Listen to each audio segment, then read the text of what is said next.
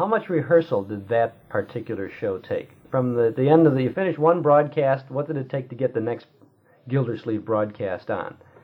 We would go there. It started on Sundays, I believe. We Sunday would, afternoon. Yes, initially. but we would go there perhaps Friday and work with the show, and sometimes different parts would have to be changed. And we'd work not too many hours. By the way, we were sitting on that stage when Pearl Harbor was bombed. Oh, you were? Mm-hmm. And we were sitting there when the president's voice came over declaring war. And after that, we couldn't travel nights with any lights on our cars. It must have been quite an impact at that time. It was. It certainly must have put a damper on your spirits at the beginning of that rehearsal period or whatever. It was quite a frightening thing.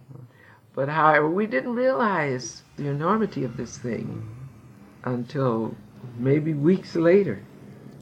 We didn't know what was going to happen and why it was happening.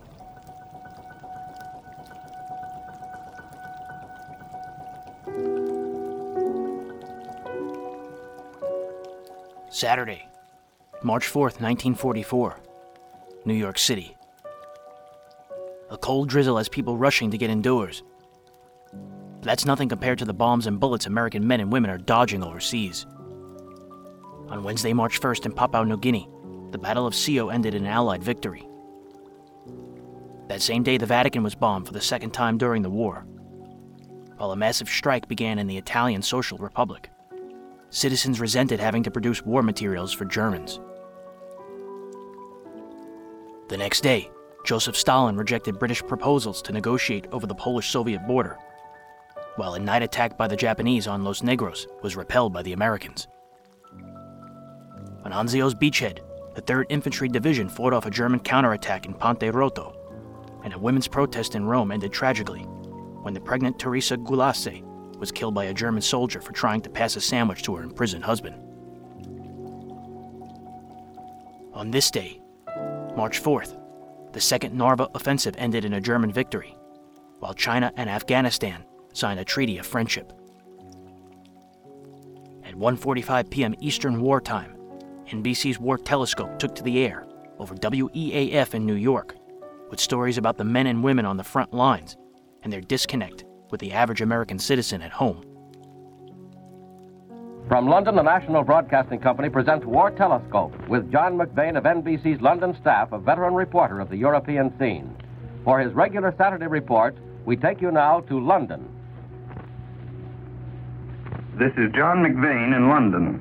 The recent reports reaching here from America again seem to emphasize certain differences between frontline troops who are doing the fighting and at least some of the politicians and other people at home.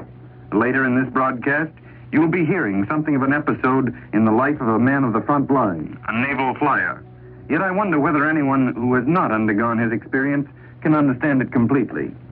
The reports that I mentioned indicate one great danger to American national life, that people at home will shut their eyes to the fact that any sacrifice they can make can never be as great as the sacrifice of the frontline soldier when he risks his life. Once convinced the soldier, who at this moment stands in danger of death on the Italian front or in the air over Germany, that people at home do not realize how much he's been through, and you formed at least one basis for post-war disunity within the country. 2 days after this broadcast, the Red Army began the Uman Borosani offensive while taking 2 Ukrainian cities.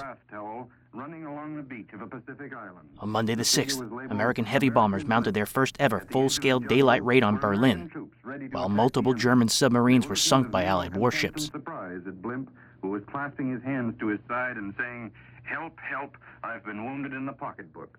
The day of a full-scale European invasion was coming. Much time to read newspapers or listen to news broadcasts. He knows only the general outlines of some of the main news from home. What he's heard from home in these past few weeks hasn't been news of a kind calculated to instill him with any enthusiasm for the tribulations of the home front.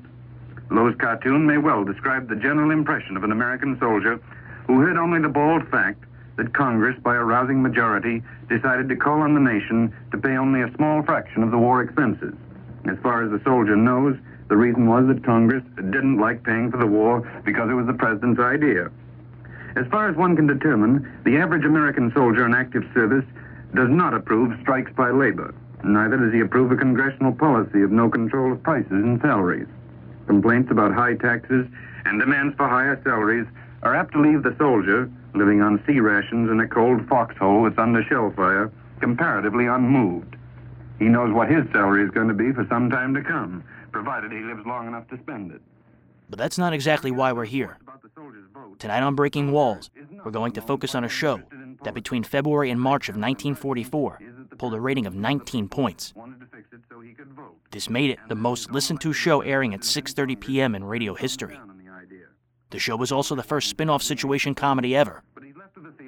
One could know the title character by his singular laugh. The show was The Great Gildersleeve. Time to time, reports that some senator or other is working himself into a lather about American air bases all over the world, oil pipelines in Arabia, and similar subjects. Occasionally, he may read in his local paper a blast against America's allies, Russia and Britain. Bésame, bésame mucho. Welcome to Breaking Walls, episode 149. My name is James Scully. Tonight on Breaking Walls, we'll spend March of 1944 with Hal Peary and the Great Gildersleeve. If this is your first time listening to Breaking Walls, welcome to the show. You can find this series on every podcasting platform and at thewallbreakers.com. Tonight's opening song is Jimmy Dorsey's Bésame Mucho, featuring vocals by Bob Eberly and Kitty Callan. This song hit number 1 on the Billboard singles charts Saturday, March 4th, 1944, as people were tuning into NBC's War Telescope.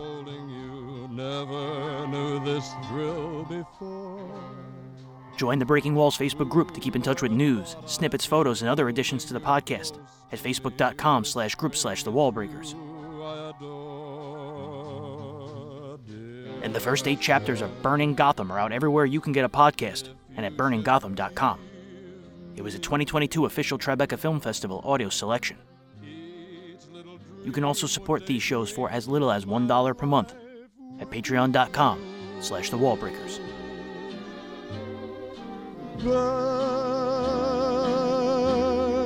Bésame mucho. Love me forever and make all my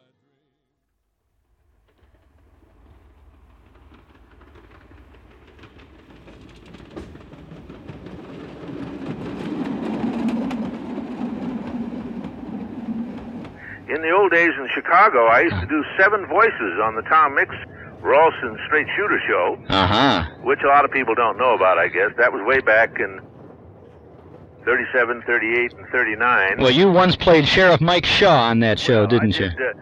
I did Mike Shaw in a voice like that. And I did an Englishman in a voice like that. And I did Henry Akins, who was a town banker, in a voice like that. And I did Hog Barrett, who was a villain. And I also did Hog Barrett's brother, who was named Shotgun Barrett, in the same voice, except he had a lisp.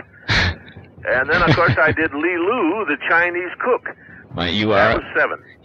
I did a chief, an Indian chief, also. And then when I left in 39 to come here with Fibber McGee and Molly, why, there were 4 or 5 fellows that took over the parts, including a chap by the name of Forrest Lewis, who did very well in several characters, including one called Wash. Hal Peary was born Harold Jose de Faria to Portuguese parents on July 25, 1908. He was 14 when, in January of 1923, he made his radio debut on KZM in Oakland. By the late 1920s, he was working for NBC in San Francisco. Migrating to Chicago in 1937, he soon became one of radio's insiders, gaining a reputation as a top utility man. In 1937, he joined the cast of Fibber McGee and Molly, playing every kind of bit part imaginable. I did several things. The first thing I ever did there was an Italian father, and that's how I happened to get on the show. There was somebody in an orchestra that used to play the part, and he was snowbound or something up in Wisconsin, couldn't make it. And I had worked with Marion and Jim Jordan on Colton Meyer's Kindergarten, which was a show they used to do even after they did Fibber McGee. They loved doing it. Mm-hmm. And I did this Italian father, and then I stayed on the show and did, a number of parts. Gooey Fooey, a laundryman, George Faditch, kind of an insurance salesman. Were you Gooey Fooey? I was surprised to know that. Oh, yeah. And I did a character, Perry, the Portuguese piccolo player in Ted Weems' band. That's when Perry Como was still in the band. Uh-huh. Took over the part that an actor by the name of Tom Post had played it. Mm-hmm. He was the Mayor Appleby, and McGee called him Mayor Applepuss, you know. I played George Gildersleeve first, then Harry Gildersleeve. And I heard one program that you're Homer Gildersleeve. Yeah. Don Quinn loved the name Gildersleeve. He tried out several things. Oh, I have another show where you were an interior decorator. Yes. An Italian wrestler. I remember that. We had a lot of fun on the show. Actually, I had played the voice, but he wasn't born until Molly became quite ill. Mm-hmm. And she was off the show for a few months. And then they kind of pumped up all the smaller parts, like myself, and things that Bill Thompson did. And suddenly, we were very important to the show. Well, they gave the Gildersleeve character an opportunity, and I threw in that laugh one night that I had never used on the show, and that was it.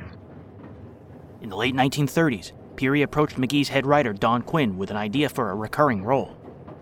He wanted to play a pompous windbag, who himself ran the biggest bluff in Wistful Vista.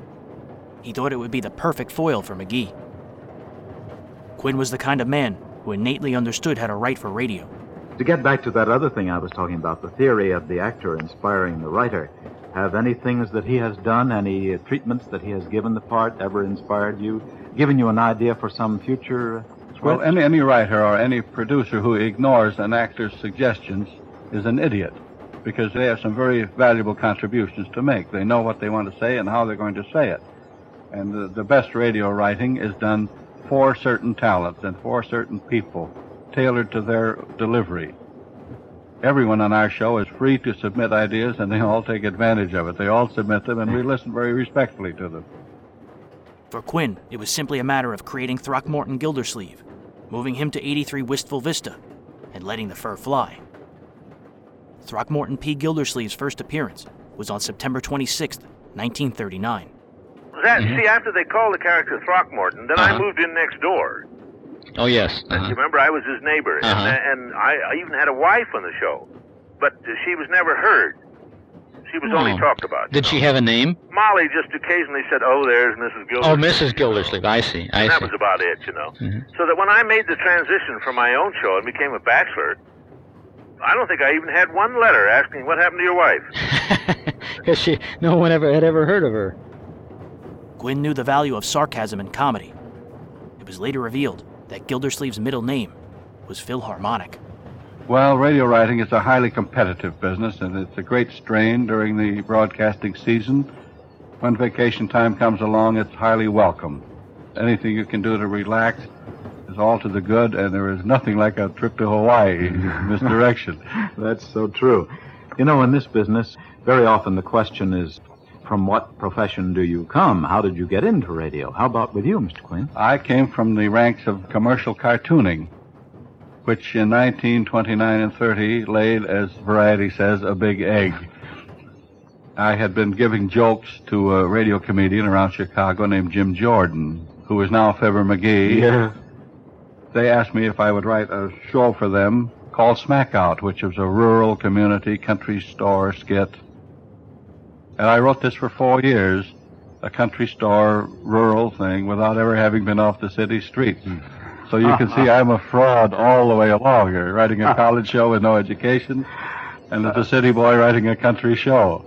Fibber McGee and Molly stemmed from that country store skit, because we featured tall stories. This is why we called him Fibber McGee. Oh, I see. That's where the name Fibber came from. And that's how you came to start writing that script. Yes. I neglected to tell you, ladies and gentlemen, that Mr. Quinn did, of course, also originate Fibber McGee and Molly and wrote it for many, many years. 17 to be exact. 17, really? Yes. By 1941, the character proved so popular that it was decided to spin Gildersleeve off into its own show. An audition was recorded on May 16th. Peary's last regular appearance on Fibber McGee and Molly was on June 24th in a memorable scene. McGee and Molly are headed to Hollywood for the summer.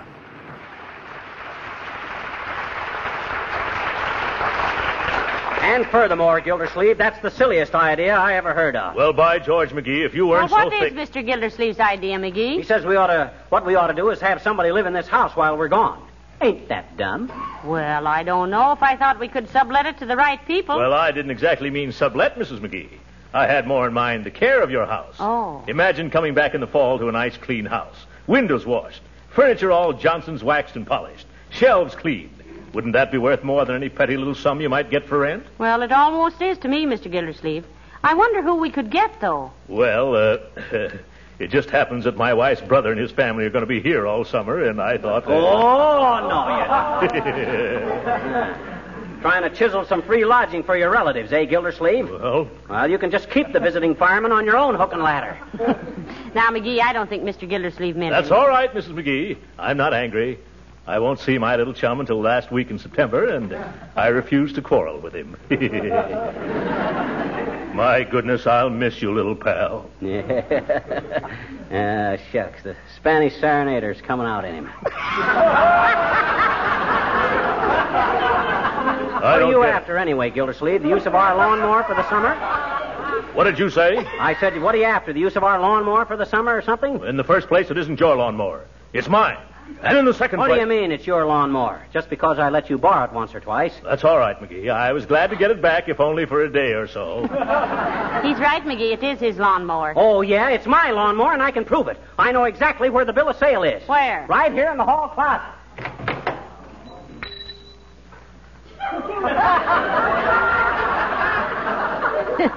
I straightened it out this morning, dear.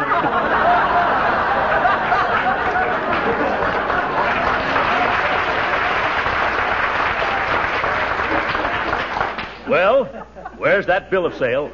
Okay, so it's your lawnmower. Take your old clover clipper, Gildersleeve. I'm a movie actor now anyway. I ain't mowing my own lawn anymore. You're not, eh? You probably will be too busy at that. Yes. Mowing other people's lawns. You don't seem to have much faith in McGee's future in Hollywood, Mr. Gildersleeve. Mrs. McGee, if all his fans were gathered in one spot, yes, they wouldn't make enough breeze to ruffle baby Sandy's hair ribbon.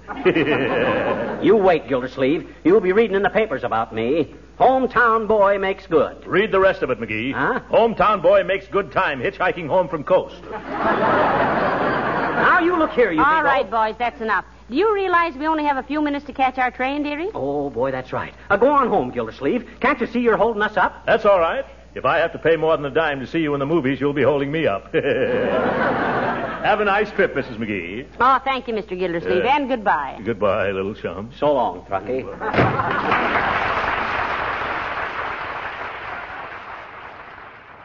Oddly enough, by the time they got back, it was Gildersleeve who'd permanently departed from Wistful Vista. Tragically, Gildersleeve's sister and brother-in-law were killed in a car accident, and he needed to go to Summerfield to oversee their estate and raise his orphan niece and nephew, Marjorie and Leroy Forrester. He left on August 8, 1941, creating with him a new American concept, the Sitcom spin-off. The show premiered at 2:30 p.m. Pacific Time over KFI in Los Angeles, and 6:30 p.m. Eastern Time over WEAF in New York. Kraft would sponsor the series. They signed on for 39 weeks over 28 NBC Red Network stations. Kraft presents The Great Gildersleeve.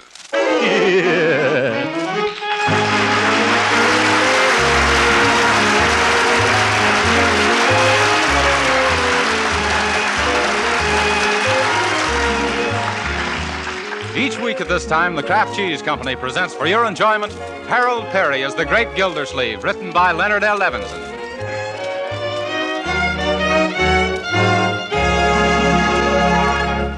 We'll hear from The Great Gildersleeve in just a moment. But right now, here's a message of very great importance for today's menu makers. I don't know how much you housewives actually know about modern margarine, but there's probably been no time in the history of America when it was so important for you to have the true facts about nourishing, wholesome foods for your family. So I want to tell you about Parquet.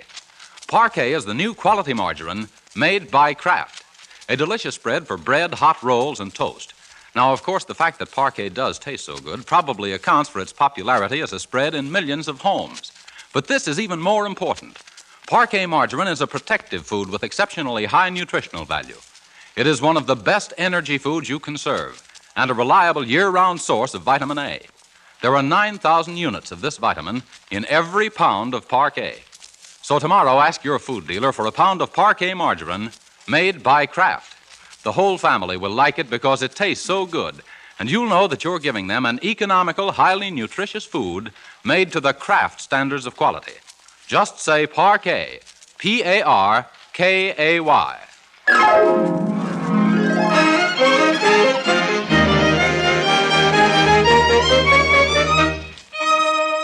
And now for the adventures of the great Gildersleeve.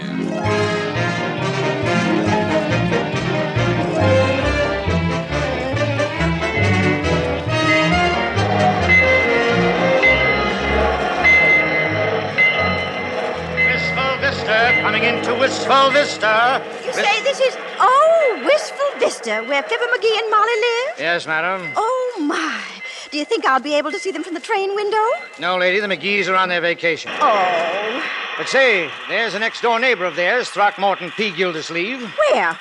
That portly gent with the mustache on the platform, the one making a speech to his employees. How do you know they're his employees? Because every time he goes away, he gives them an hour off to come down to the station and wave goodbye. Oh, so that's Mr. Gildersleeve. Well, I never... Furthermore, I can't tell you how touched I am to see all the employees of the Gildersleeve Girdle Works down here at the station to bid me goodbye. It's indeed... by the way, is there anyone left at the plant? No. What if some orders come in? Who'll take the phone calls? Mert. Oh, Mert, eh? Yeah. As I was saying while I'm away, I expect every one of you to uphold Gildersleeve girdles to the best of your ability. And don't forget our motto. If you want the best of corsets, of course it's Gildersleeve. Very good, TP, very good. Thank you. You'll get a raise. And though it's necessary for me to go away and attend to other enterprises, the one thing closest to my heart is the Gildersleeve girdle. How long will you be gone, TP? At least 3 days and maybe till the end of the week. Before you go, TP, the Gildersleeve Girdle Workers Guild wishes to present you with this handsome leather briefcase as a token of our esteem for you. For me? I don't know what to say except... Yes, all aboard? Oh, no. Oh, my goodness. Out of my way, everybody. Where are my bags? On the train, TP. Thanks. I forgot to buy a ticket. Where do I buy a ticket? On the train, TP. Oh, yes. Let go of me, boys. Where are you pushing me? On the train, TP. Yes. Goodbye, children. Goodbye, children.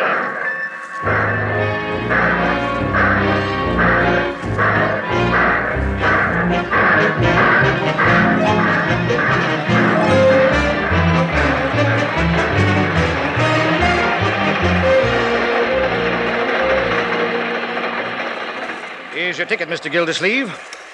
Sorry I haven't any berths left. Couldn't you squeeze me in somewhere? I'll try, though it'll probably be a tight squeeze. Yeah, tight squeeze. Side-splitting, isn't it?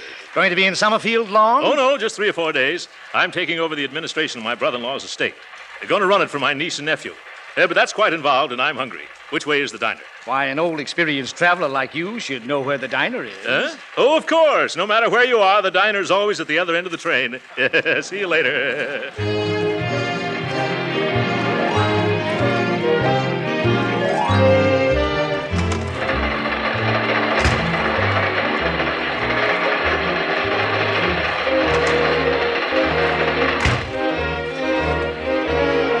Oh, excuse me, madam.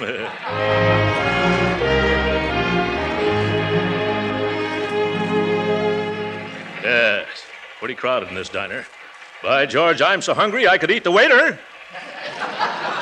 Yes, sir? Is it all right if I sit at this table? Yes, sir. Sit right down, sir. If this gentleman doesn't mind reading his paper on his own side. I said if this gentleman doesn't mind reading his paper on his own side. Excuse me, sir. Does you mind? Yes, I do.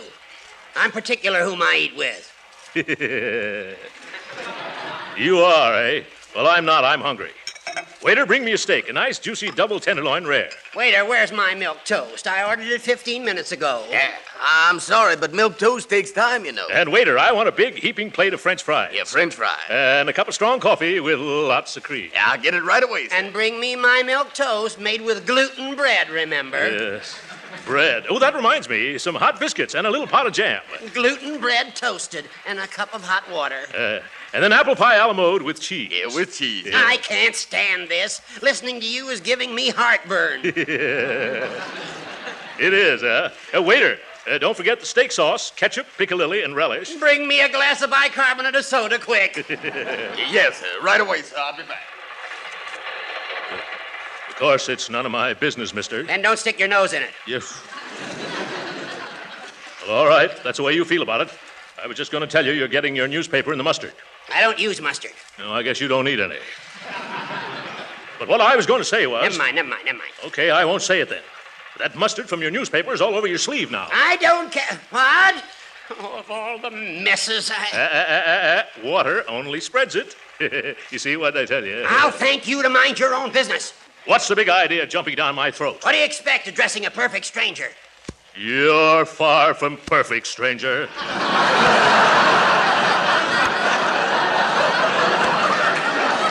And from now on, I'm going to make a career out of ignoring you. Here comes my food. That's pretty snappy service, waiter. Yes, sir. Well, where's my milk toast? Yeah, I'm sorry, sir, but the chef, he's all out of glutton bread.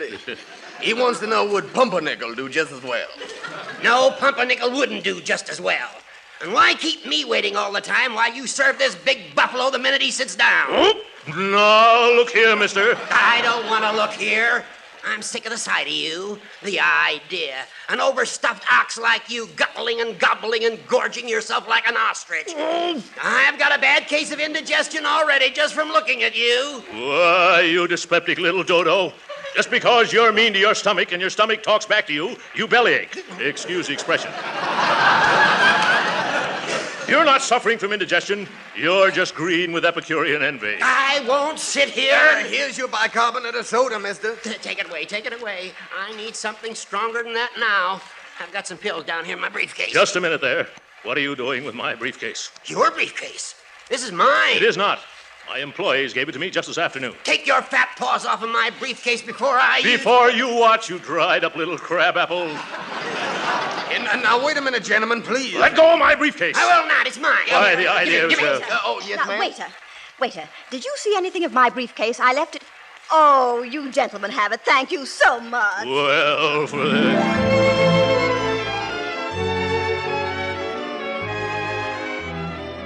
Gildersleeve's first head writer was Leonard Levinson. The character's long-running feud with Judge Hooker began right from the first train ride. Music was done by William Randolph's orchestra. Cecil Underwood produced the show, and Jim Bannon announced. Ah, there you are, Mr. Gildersleeve. I've located a berth for you at last. Oh, that's fine, conductor. I was getting tired of sitting around here in my pajamas. Where is it? It's upper 9 in the next car. Upper 9? Oh, my goodness. The last time I was in an upper berth was, 50 pounds ago. The porter's making it up for you now. Yeah, thanks. I do hope that porter gives me a wide berth.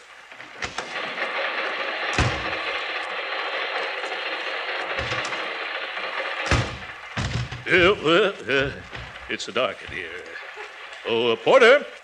Porter! Quiet! Oh, excuse me. Must be sleeping. Oh, porter! Yes, sir. Have you got upper 9 ready yet? Yes, but I didn't anticipate no gentlemen of such ample proportions. Yeah. Well, maybe I'd better take a ladder. Yes, better take 2. They're small. Well, all right, come on. Yes, here we are, right up there, sir. Up there? Oh, my goodness. Hold these ladders steady, porter. Remember, if they tip, I won't. Yes. Now be careful, mister. Train's coming to a sharp curve pretty soon. When? Then. Oh! Hold on, mister. Let us slide. I can't hold on. I'm coming down. Look out below. Ooh! No! What hit me? Oh, my sacrilege. Yeah, mister. Let me help you up. I don't want to get up. I want to sleep. Not you, mister. The man in the upper. He's now in the lower. And where am I? You're right here, brother. Get off of my poor stomach. Who is it? Huh? Oh, it's you. What are you doing sneaking into my berth? I'm not sneaking into your... I'm not sneaking. I'm trying to climb into bed. I'm your upstairs neighbor. Isn't that nice? I hope that swinging shelf snaps shut on you. Oh, yeah? If it's going to swing, I'll see that it swings your way. And if I land on you again, brother, You'll spend the rest of the night sleeping in the roadbed. Oh, quiet. Let me go to sleep. Okay, Grandpop, unpleasant dreams. All right, Porter, give me a leg up again, will you?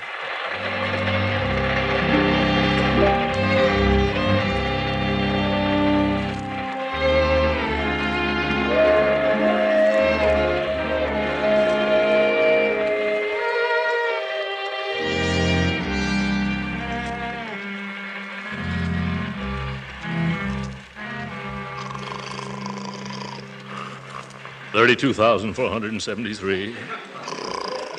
32,474. 32,475. Oh, my goodness. 2 o'clock already and still not a wink. Yes, 32,476. 32,478. Oh, what's the use? There was only some way of stopping that buzzsaw down there. I can't stand this any longer. Where's that porter? I'll fix this guy. Did you call me, sir? Yes. Would you mind getting me a drink of ice water? I can't sleep. Yeah, sir. Yeah.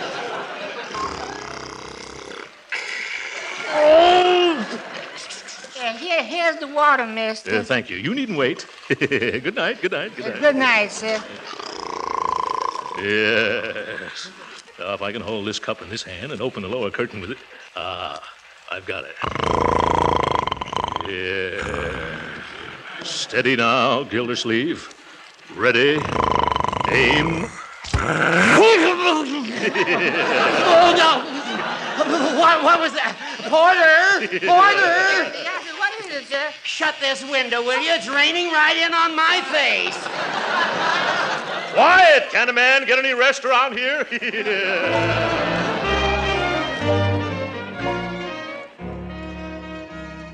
Radio legend Frank Nelson, then only 29, provided multiple supporting parts in this episode. Anyway, I did various things around town here. One that was very popular local show was The Witch's Tales. Paula Winslow, who was another gal from out here, and I did the leads in those for, about 2 years. That was the most envied show in town at that time. Now, this was before there was any transcontinental shows out of here. Finally, I had worked for John Swallow at KFAC KFVD as an announcer, and John became the first head of NBC out here. And NBC at that time was just an office on the RKO lot, on the back lot, and we worked on sound stages initially, and then they built some sound stages strictly for radio right at the end of the RKO lot. That was the beginning, and they had a show out of here called the Hollywood on the Air show, which was the RKO show. First show out of Hollywood that was transcontinental, but it was not sponsored, except that RKO really, it was their sponsorship in effect. I used to do everything on that. I was the announcer, I filled in as a bit actor, and then if somebody didn't show up, I played that part too. Did that for about, about a year and a half, and then the first transcontinental show that was sponsored out of here was an original Marx Brothers show with Groucho and Chico, just the two of them in it. They were fun days, those early days. I think radio offered so much more to an actor than television does, because you could do anything that your voice would allow you to do.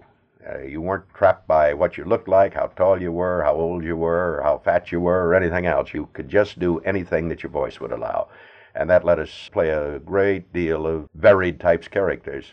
And you didn't need any time for makeup and costumes? No, that was nice. Stuff. That was nice. And you read it, too. Yeah. Although that wasn't as easy as we make it sound now. Lots of times we look back and we say, oh, boy, what a soft touch that was, how easy it was. But it wasn't easy. It truly wasn't. You had to come into a studio, and you had to create a character in a very brief period of time, and it had to be believable at least. All those characters weren't the greatest in the world, but it kept you on your toes, and it kept you working hard. We did things, funny things that you'd do. I remember I had a show at NBC, which is really one long block from CBS. I had it at the last studio in the hall, that is the closest studio to the CBS studios, and I would conclude that show, sign that show off, and then run out the side door. I'd have a page there. He'd have the door up, and I'd run out the side door, tear across the Palladium lot, and slide through Studio A. They had a big double doors there, and they'd have that open for me, and I'd slide through to the middle of the stage and take one deep breath and say, "Ladies and gentlemen from Hollywood," and open the next show. And I tell you, some days I thought, I'll never get the words out.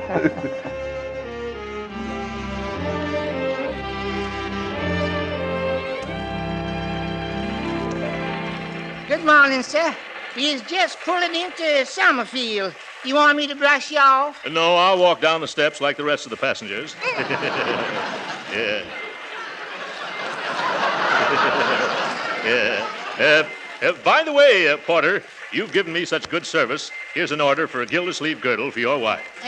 Thank you, sir. I happen to be a spinster at the moment. But if it's all right with you, I'll put it in my hope chest. Yes.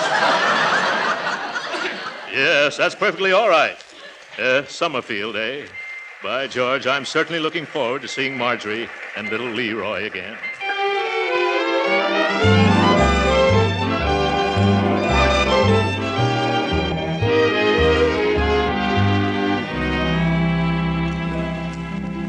Why can't I, Marjorie, huh? Why can't I call him TP like they do down at this foundry? It isn't a foundry, Leroy. It's a...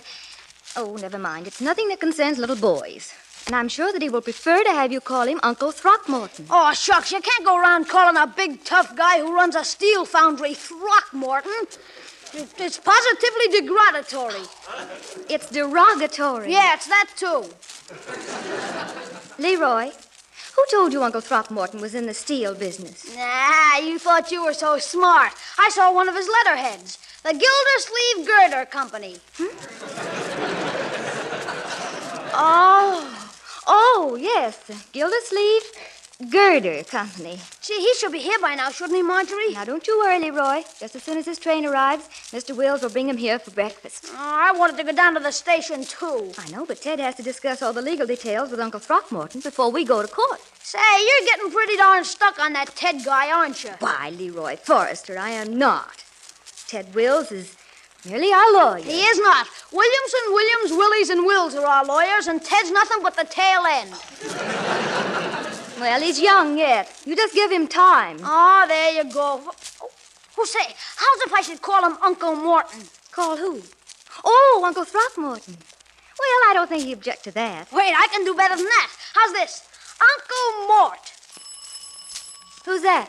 Uncle Mort. I'll answer it. Well, I'll bet this is little Leroy. Hi, Uncle Mort. Hi, who? You, Uncle Mort. You don't mind if I call you Uncle Mort, do you, Uncle Mort? No, not at all. Go right ahead. Uncle Mort, eh? I like that. And this is Marjorie, Mr. Gildersleeve. Marjorie, eh? Come here, my dear. My, how you've grown.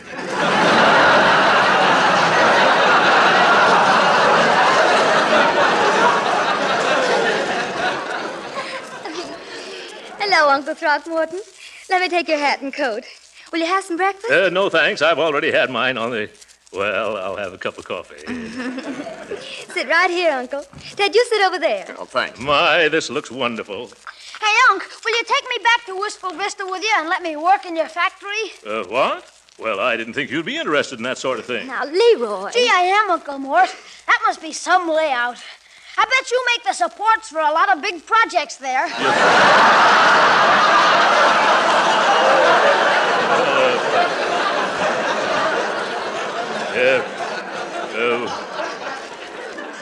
We don't turn out anything much like... we sort of confine ourselves to foundations. Yeah. Say, I'd like to go along sometime when you install some of those foundations. I don't have... What did you say, young man? Oh, please excuse Leroy, Uncle Mort. He's been like that ever since he found out that you owned the Gildersleeve Girder Company. What? The Gildersleeve Girder? Yes. Oh, yes, I see it all now. Yes, a bright boy. Gee, Unc, do you ever have to slug it out with any of them tough steel workers of yours? No, I never do. You don't, huh? Well, of course, there have been times when I've had to put more snap into their work. Yes. Once I was so angry, I picked up a badly made foundation and bounced it right off the foreman's head. You did? Yeah. Oh. Now, Leroy, let your uncle eat his breakfast. Yeah. Have some toast, Uncle Mort? No, thanks. Speaking of toast reminds me of an amusing incident on the train last night. You'll enjoy this, Leroy. When I went into the diner, the only empty chair was at a table with a salad and crab. Walter Tetley played Leroy, and Lorene Tuttle played Marjorie. I always felt that we had to work with an all-physical person. We always worked from the full person, because that's the only honest way to do it. You have to have a person who lives and breathes and walks and is alive, rather than just turning on a voice. Because you could conjure up, if you really had, through imagination, anything that you wanted to be. That's why I loved it, too, because I could play opposite Jimmy Stewart, or Frederick March, or Cary Grant, or Gary Cooper, or Leslie Howard. And on the air, I could be the most glamorous, gorgeous, tall, black-haired female you've ever seen in your life. Whatever I wished to be, I could be with my voice. That was the thrilling part to me. Weren't you on The Great Gildersleeve at one time? Yes, I was the original Margie. You were? Uh-huh. For Hal Perry, then. Yes, He was Gildersleeve. yes. I was on the opening show.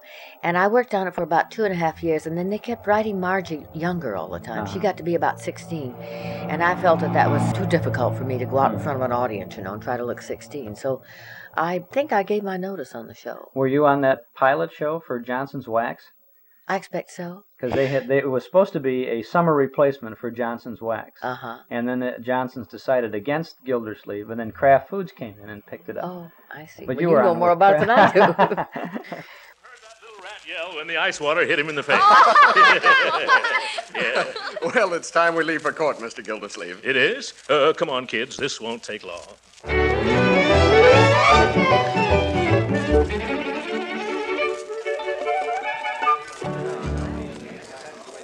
Well, all I can say is we run things better than this in Wistful Vista. 11 o'clock and the judge hasn't even shown up yet. Judge Hooker's usually very prompt. Yes, the trouble with some of these judges is they think they're little tin gods. Take those black robes away from them, and what have they got? Bow legs. Gee, that's a hot one, Uncle Mort. Yeah, I'm glad you like it. Everyone rise, please. At last. Superior Court, Department 25, the Honorable Hilliard H. Hooker, judge presiding, is now in session. Be seated. Sit down, Uncle Mort. Thank you. Oh, my goodness. Who's that man sitting in the judge's chair? Why, that's Judge Hooker. Judge Hooker? That's the man in the lower berth.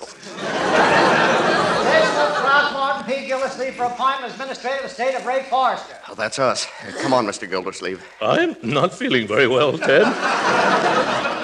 Couldn't we postpone this over to another judge? Oh, come on, Uncle Mort. Remember what you said. This guy'll be a pushover. Yes, a pushover. Now, come on. Step up. Don't dawdle. I haven't got all day. Make a snappy, folks. The judge is pretty short-tempered this morning. He didn't get any sleep last night. Oh, my. Your Honor, with your permission, I'll put Mr. Gildersleeve on the stand first. Go ahead, Mr. Wells. Swear in the witness, Bella. You solemnly swear to tell the truth, the whole truth, nothing but the truth to help you? I do. Well, do you or don't you speak up? I do.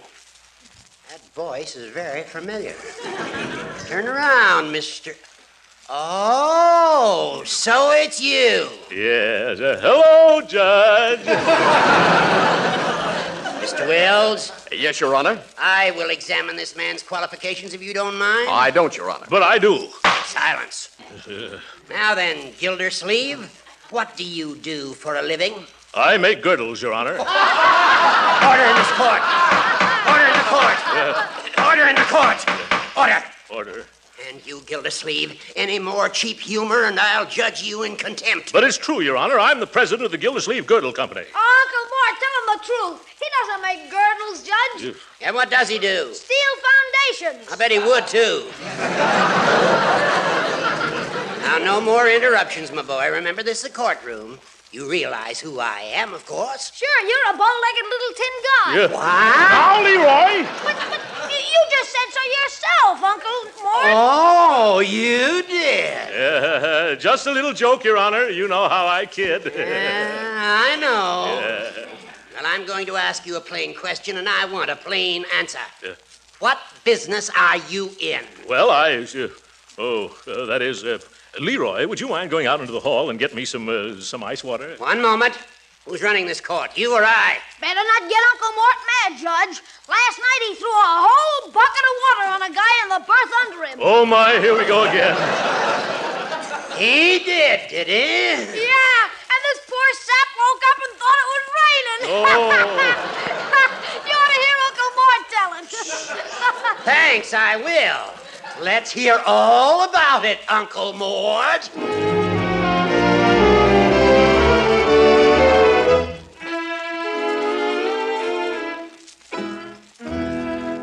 But, Judge Hooker, it's after 5 o'clock. This poor man's been on the witness stand all day. All right. One more question, then I'll hand down my decision. Mr. Gildersleeve, what makes you think that you have executive ability? Well, I have a large staff of my own, and through years of experience, I know the proper relationship between employer and employee. Your Honor. Yes, Mr. Wills? Our firm has thoroughly investigated Mr. Gildersleeve, and we're satisfied as to his qualifications. Mr. Wills, I have great respect for you and your associates. That is probably the only reason why I'm going to grant your petition. Hooray! However, in order to protect these children from their own misguided enthusiasm, I'm going to require this Gildersleeve to report to me every single week. But, Your Honor... He must get an okay for every cent that he spends. But, Judge... And I will require him to post a bond of $50,000 in cash. Now, see here, Hooker. I won't stand for this. I'll resign. Quiet. Gildersleeve, I never sent for you. You came here begging for this job. To quote from Brawby versus Union Buggy Corporation, Civil Code of Nebraska, you made your bed and you can't lie out of it. But my business in Wistful Vista... You remain here and make this estate pay or go to jail for contempt. Now, wait a minute. I'm not going to... Court is adjourned. I'll kill that old goat. Ted, we've got to do something about this. Do you realize that a $50,000 bond would not only take every cent of my ready cash, but also means a mortgage on my Gordle Works? Gee, I'm sorry about how the whole thing went, Mr. Gildersleeve. Well, maybe if we went into the judge's chambers, we could persuade him to lower the bond, Uncle Mort. Sure, just let me talk to him. Young man, you've talked enough for one day. Well, how about it, Ted? Well, it won't hurt to try. Come on. Yeah. Come in. Excuse us, Judge Hooker. You remember me, don't you?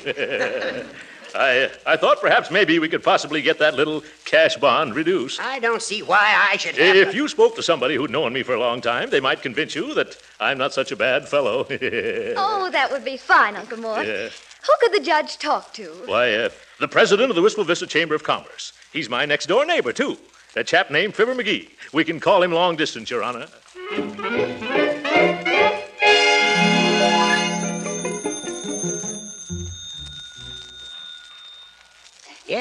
Yes, I see, Mr. McGee. Yes, I'm glad you put me straight on that. Yes, I knew my little chum would set me in right. That's a very good point. Leroy, I want you to meet McGee one of these days. There's one of nature's noblemen. I guess you've made up my mind for me, Fibber. Fibber. Hold the phone a second, I'll tell him.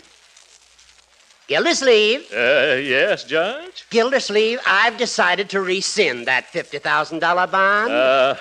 I knew that would happen if you spoke to my little pal. Yes, after talking to McGee, I'm going to make that bond $100,000. What?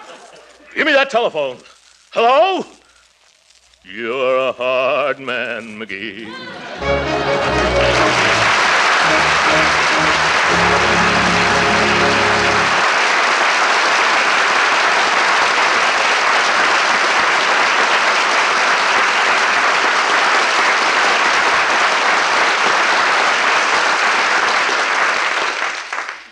The great Gildersleeve will be with us again in a few minutes.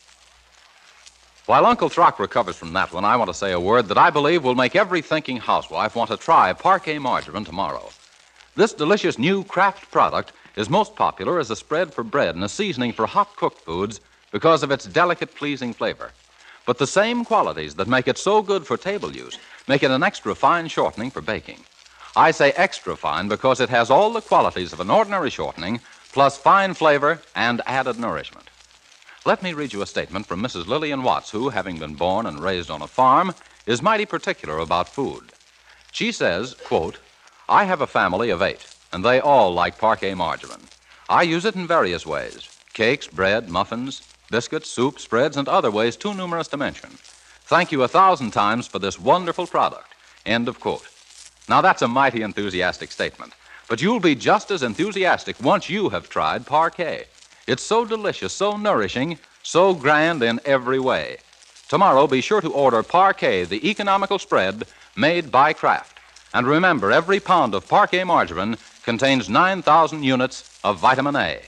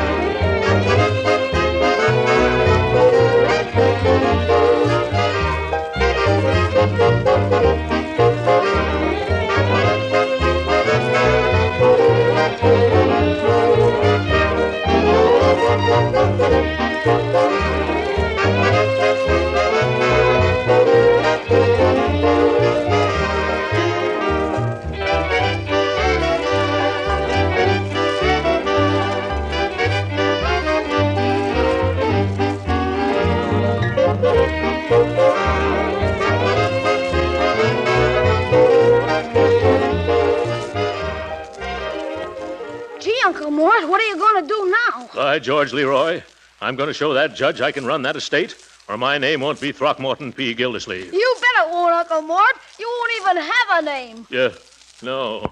I'll just have a number. Good night, folks.